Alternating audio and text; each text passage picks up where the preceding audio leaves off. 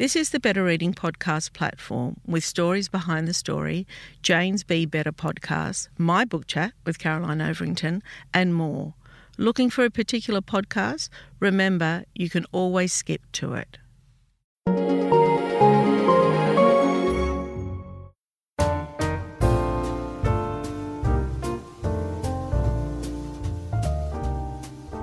Welcome to the Better Reading podcast, Stories Behind the Story, brought to you by Belinda Audio. Listen to Belinda audiobooks anywhere, everywhere. Hi, this is Cheryl Arkle from the Better Reading podcast, Stories Behind the Story. We talk to authors about how they came to tell us their story. Josephine Moon, welcome back to Better Reading. Thank you. So great to be back. I'm really excited to have you back. I'm looking forward to this chat. And I've got to tell you, you are one of the most popular Australian writers around. When we mention your name for any reason, so many readers say to me, oh, she's wonderful, love her, and I'm assuming it's the writing, right? I don't think they're in love with you per se. Oh, this sounds like a backhanded compliment now. It's not you, actually, Jo. But there's a lot of love out there for you, which is so wonderful. Yeah, I do have a lot of really loyal readers who have been there from day one and who keep turning up year after year when we do get out and about and do things, which is really lovely. It really puts, the shine on all the stuff when they come out. That's really lovely. Speaking of readers, and I'll introduce you in a minute, but speaking of readers, I often wonder how difficult it would have been for authors many moons ago where they couldn't really have a direct relationship with readers, whereas through social media now, and mostly on our page anyway, it's really great positive stuff. You get a lot of good feedback from readers. Yeah, I don't know. I think there's pros and cons to all of that, because I think over the years, what I struggle with more every year is having more and more voices in my head of people who've said things or written things or whatever. And so all those things kind of accumulate rather than that, that really beautiful kind of bubble you're in before you're known to anyone and you don't even know if that thing's ever going to be published. And so there's sort of like all of that pressure's gone. But now I think about those people before I read, and then I have to consciously kind of block them out just to go, no, I just need to focus on the story. So, yeah, it's great on one hand, but, yeah, it does add to the amount of voices in my head as well. Yeah, I guess so. I know, and maybe some distraction as well. Yes. Okay. Yeah, I know, right. No, that's exactly right, because you felt like you post something online and then they, people comment, which is lovely, and then I want to comment back, and then we get into this whole banter, and then it's like, oh, I've just, wasted a lot of time.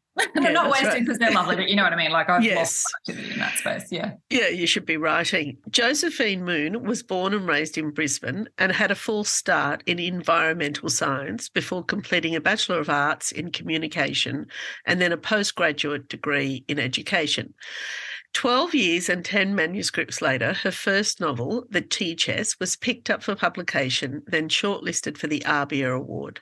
Her best-selling contemporary fiction is published internationally. Her books include The Chocolate Promise, The Beekeeper's Secret, The Cake Maker's Wish, and The Jam Queens. She's here to talk about her latest novel, The Wonderful Thing About Phoenix Rose. It's a joyful and moving tale of a woman's commitment to fulfilling a friend's dying wish while finding her own inner strength and power and sharing it with others along the way.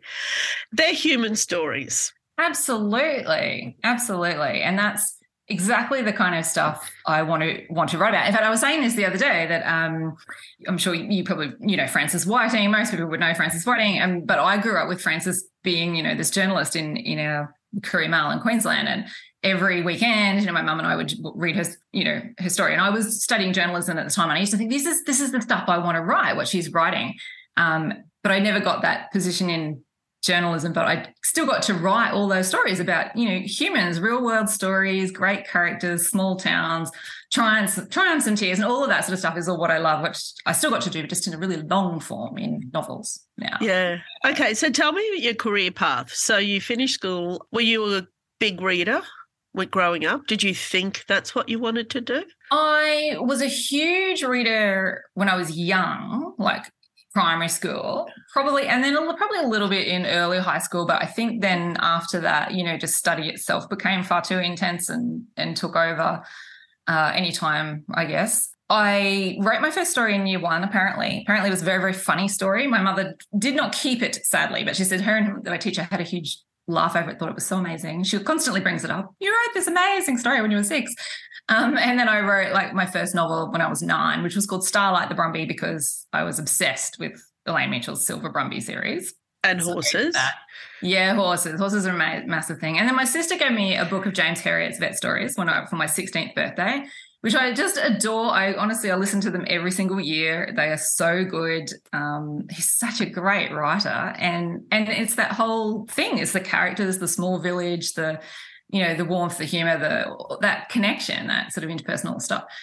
And I remember thinking, this is great because I love animals and I seem to have some good writing ability, and maybe one day I can write about animals. So I finally did it in Phoenix Rose. I got there to a ton of animals. Yeah. So you worked as a journalist for a while? No, I worked for free for quite a while, and that's sort of what happens in the journalism circles. Oh, you can, do some work experience with us for, a year, and then you might get a job. So, no, I did quite a lot of free stuff, but then I did, so I started environmental science, and then I realised I really was more of a writer than a statistician, because there's a lot of stats in environmental science. And then, so I was doing journalism, film and media, and then I did graduate diploma in education, because it just seemed like the right thing to do, and I'd sort of had a bit of an interest in teaching and whatnot. So then, I sort of started there, and I think it was my first year teaching, which was 1999, and I went to a workshop with the Queensland Writers Centre, and I just went, this is it. Like, this is what I want to do. I want to be a career writer. But, that took another 12 years and 10 manuscripts and 100 rejections, plus I threw away my spreadsheet at 100. And now I want to talk about that infamous spreadsheet, because you told me about that spreadsheet the last time we spoke, which was a few years ago now, pre-COVID. Yep. And I was so impressed with your commitment at the time. And, because a lot of people ask us about, the path to publication. And so as it turns out, I have used your story, or I have retold your story to many writers on this podcast. And now it seems to be that so many people know about it. Tell it to me again, so that, because I'm sure I've embellished it in parts. I'm very much a person that just believes in throwing spaghetti at the wall and just keep throwing it until things stick. And so and I think one of the mistakes a lot of early writers make is they get really, really attached to what they're writing on, and they just keep reworking that same thing. And really what they need to do is go, that was practice, I'm moving on, I'm writing something else. And so I would just write things, put them out, and just keep writing. So while you're waiting then to get feedback on something else, you've got, something else to work on. So I was just creating. But I was writing in a stack of different genres. I really didn't know what sort of writer I wanted to be. I hadn't really clarified my voice there, I don't think, yet. So I had all sorts of things going on. I had children's, I had YA, I had memoir, I had nonfiction. I just had stuff everywhere. And so in those days, you had to actually post your whole manuscript and put in like replied paid postage for it to come back. And then you had to wait, months. And it was always really sad, because you'd get this little card going, oh, there's a parcel for you at the post office. And you go down and go, oh, great, what is it? And then they hand you this enormous thing that's come back from, a publishing house, and you're like, oh, crikey, another rejection. But, I mean, I guess essentially I was just logging where I'd sent things in my spreadsheet, so I didn't double up, because I just was putting so much stuff out there. So, that was sort of my aim, was just like keep putting things out there, keep trying different things, and something will. So how many manuscripts? Like, it wasn't 100 manuscripts that went out. It was to 100 people all up. Yeah. So it was, I stopped counting at 100. When I got to 100, I just went, oh, this is really depressing. And I deleted the spreadsheet. I actually, of course, now wish I had it so that I could just have it as a bit of a like, look what happened. But I just thought I just have to let that go. It's now just hurting to look at it. It was 100 rejections. Yeah, so it was 10 manuscripts in 12 years, basically, and the 10th was the teacher's. So lucky number 10. Right. Okay. Yeah. I guess it was your experience in data that helped you pull that together, that spreadsheet. I actually think it's more that I'm disorganized and I can't remember things. So I have ADHD and I forget things the second after I've done them. So if I don't log it, if I don't just like list it somewhere, I can't see what I've done and remember it really. But yeah, I see this. I saw this on Facebook the other day. Someone was saying, it was even I think it might have even been a hashtag, which was like aim for 100 or claim your 100 or something like that in response to someone's thing on rejection. And I was like, that sounds really, really familiar. So that's fine. I'm going to, until somebody proves me otherwise, I'm going to claim that. I think you should, because I've told the story so many times. So tell me when a rejection didn't come in. So it was the same process. You went to the post office, you posted it. Tell me that story. For the T-test? Well, that one actually... Well, your first acceptance, I guess, or your first tell me more. Oh, okay. So the T-test went like a lot of, and apparently this is quite a common way for writers to break through eventually, is that they get through via another author. Yep. So I just happened to be very, very lucky to have connected with Monica McInerney, and she offered to take my manuscript and passed it on to her agent. And then, so by this point, I didn't have to post it. It all went by email. Right. Can I just say that she has to be one of the most generous authors out there? Yeah, Monica she should be an agent, really, shouldn't she? Like, she finds all these people and sends them on to get sold. So generous. Yeah, no, she's awesome. Totally. So, yeah, I'm always deeply grateful for that. And, How did you connect with her? I have told this story before. I can't remember if you remember the story. I always feel a bit weird telling it because there's no real explanation for it. So I was pregnant with my son. I was, had finished the T-test. I wanted to get it out there. And I literally just woke up one morning, opened my eyes and heard the words email Monica McInerney. And it was just like, I have no way to explain that right. And I thought, that's so random. And because it's so random, I will email Monica. I mean, I was a massive fan, obviously, of her work. And anyway, I just sent off. It was a very short email. Did you know her? No, we'd never met, never spoke to her, never connected with her. Oh, I think, what I think it was? I think it was just that after having written so many things, you can just tell, you can get a sense actually when people are just so close to breaking through. And I think that's probably what it was. She could just sense that in that email, that this person's really ready to go and just needs that last door to open. And so beautifully, that's what she did. And away we went. Hey, I'm Ryan Reynolds. Recently, I asked Mint Mobile's legal team if big wireless companies are allowed to raise prices due to inflation. They said yes. And then when I asked if raising prices technically violates those onerous 2-year contracts, they said, "What the f*** are you talking about, you insane Hollywood ass?" So to recap, we're cutting the price of Mint Unlimited from $30 a month to just $15 a month. Give it a try at mintmobile.com/switch. $45 up front for 3 months plus taxes and fees. Promo rate for new customers for limited time. Unlimited more than 40 gigabytes per month. Slows full terms at mintmobile.com. Burrow is a furniture company known for timeless design and thoughtful construction, and free shipping. And that extends to their outdoor collection. Their outdoor furniture is built to withstand the elements, featuring rust-proof stainless steel hardware, weather-ready teak, and quick-dry foam cushions. For Memorial Day, get 15% off your Burrow purchase at burrow.com/ACAST and up to 25% off outdoor. That's up to 25% off outdoor furniture at burrow.com/ACAST. So she took it, she read it, and then she forwarded it to her agent. Yeah. Right. Okay. And how did you feel about that? Oh, terrified. I mean, just like... Because now you're in the business of just posting manuscripts and keeping a spreadsheet. That's what you're in the business of. Yeah, that's right. I mean, you sort of... Then you had to become a writer. Yeah. Oh, yes. And then we kind of signed papers when my son was 6 weeks old, and it was just like the most chaotic, intense, ridiculous time to have, had all those years beforehand. That would have been, so much easier to do it. But, that's life, right? Stuff never happens when you think it's the most perfect time. Yeah. Just take what comes along. How did you find the editorial process initially? Because that would have been different. No, well, that was fine because I'd actually worked as an editor as well for many years. Okay. So I'd worked in corporate situations and I'd worked in John Wiley and Sons as well. And I actually loved that job. I worked on high school textbooks, which was so much fun because you got to choose like the photos that went with it. Oh, it was a dream job. Really, really fun.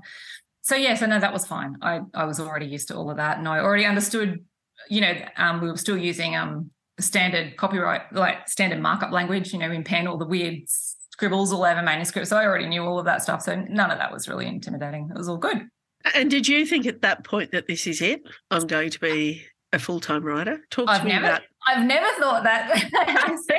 I said down the Gold Coast a couple of weeks ago, I every book that comes out, I feel like, I think most, you hear actors say all the time that whatever they're working on, they're always worried that's it. That'll be their last gig. I feel the same about every book. I just think, it's such an unreliable industry. Really, anyone in the arts would know this. Like any kind of artist knows that.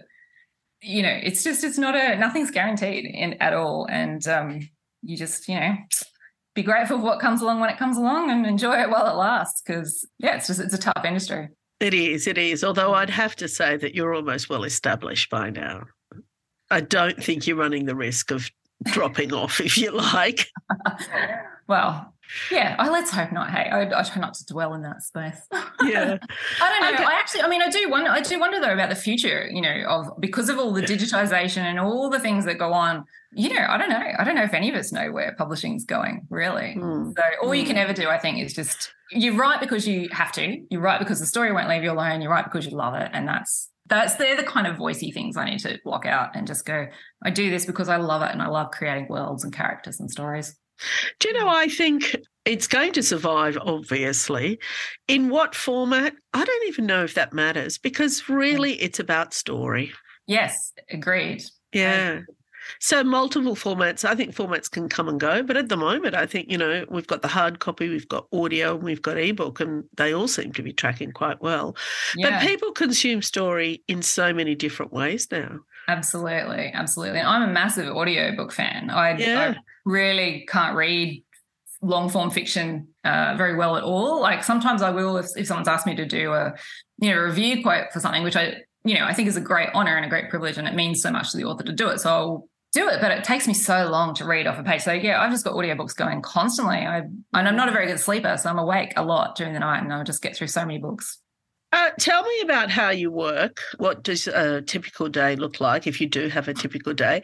And tell me about your animals and where you are.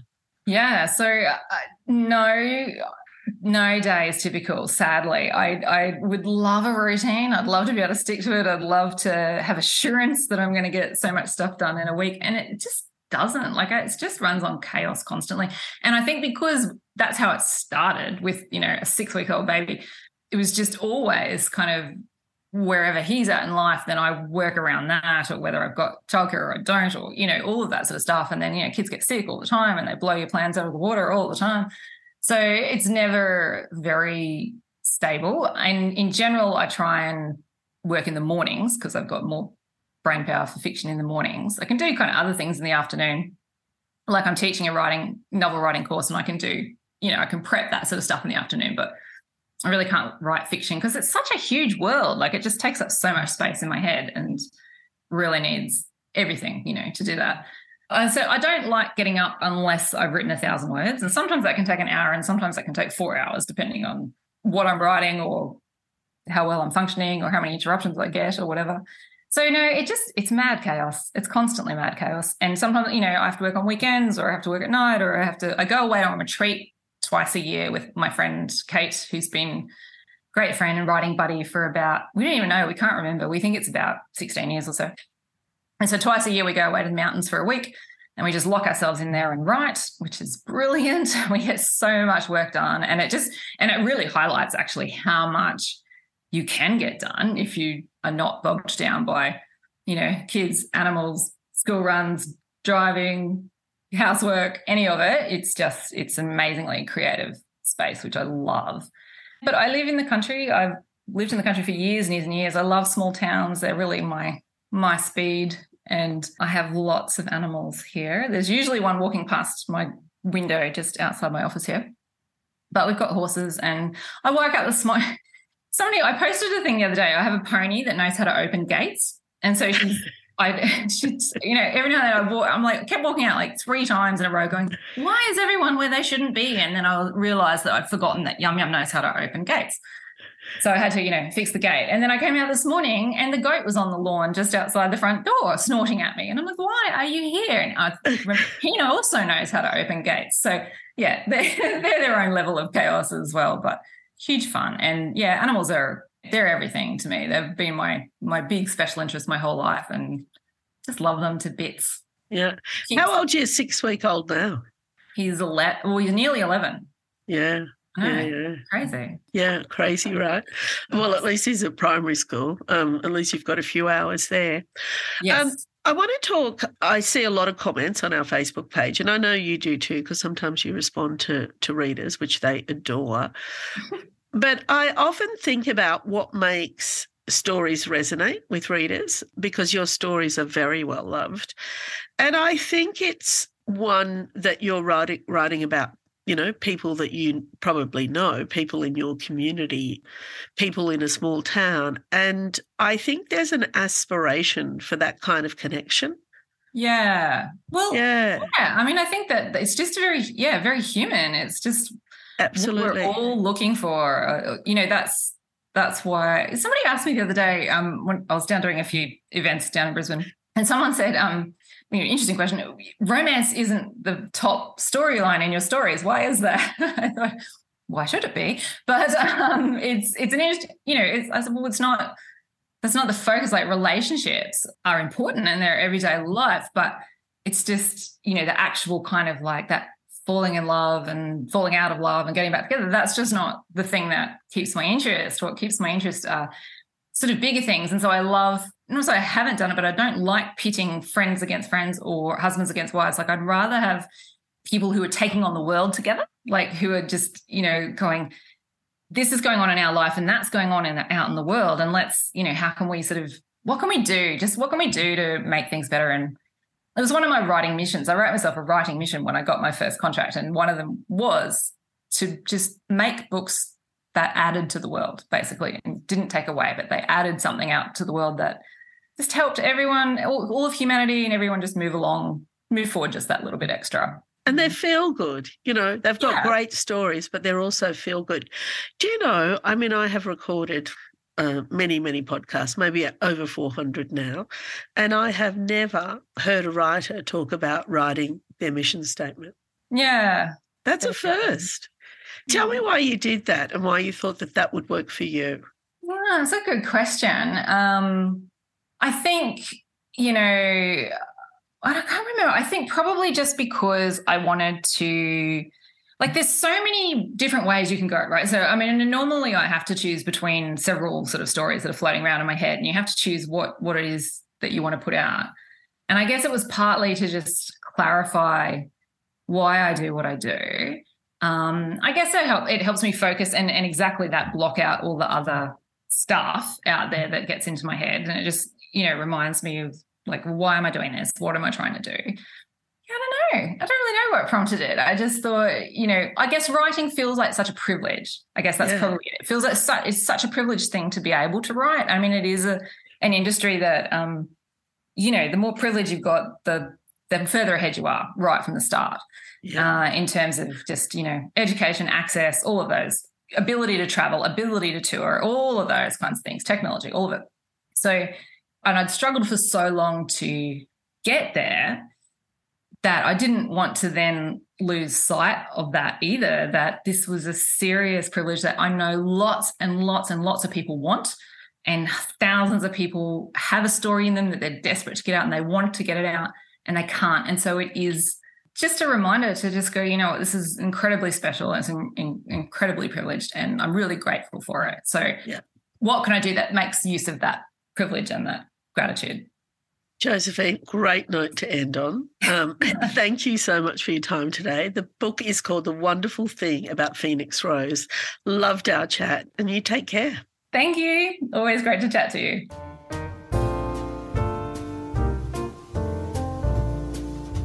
If you'd like more information about Better Reading, follow us on Facebook or visit betterreading.com.au. This podcast is proudly sponsored by Belinda Audio. Belinda audiobooks are available on CD and MP3 from online booksellers and bookshops everywhere. or you can download from Audible, Google Play or the iBook Store. We've also created our own app called BorrowBox that's available from both the App Store and Google Play. All you need to do to get it working is to download the app, join your local public library, and you'll gain access to the world's best collection of ebooks and e-audiobooks available for you to loan on your phone or your personal device. Belinda, we're here to enable you to escape, imagine, grow, and be inspired through the power of storytelling. Belinda Audiobooks. Anywhere, everywhere.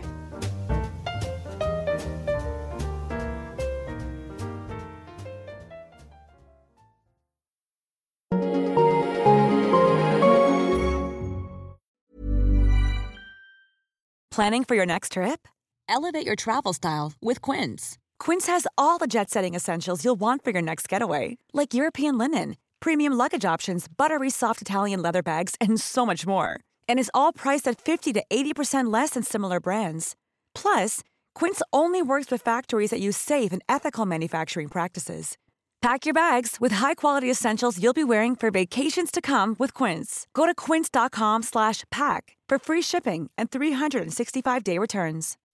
When you make decisions for your company, you look for the no-brainers. If you have a lot of mailing to do, Stamps.com is the ultimate no-brainer. Use the Stamps.com mobile app to mail everything you need to keep your business running with up to 89% off USPS and UPS. Make the same no-brainer decision as over 1 million other businesses with Stamps.com. Use code PROGRAM for a special offer. That's Stamps.com, code PROGRAM. Traffic jams, tailgating, pile-ups. Ugh, the joys of driving. How could it get worse? The federal government wants to have a say in what you drive. That's right. The Biden administration's EPA is pushing mandates that would ban 2 out of every 3 vehicles on the road today. Don't let Washington become your backseat driver. Protect the freedom of driving your way. Visit EnergyCitizens.org. Paid for by the American Petroleum Institute. If you enjoyed this podcast, leave us a review and check out the other podcasts on the Better Reading Network.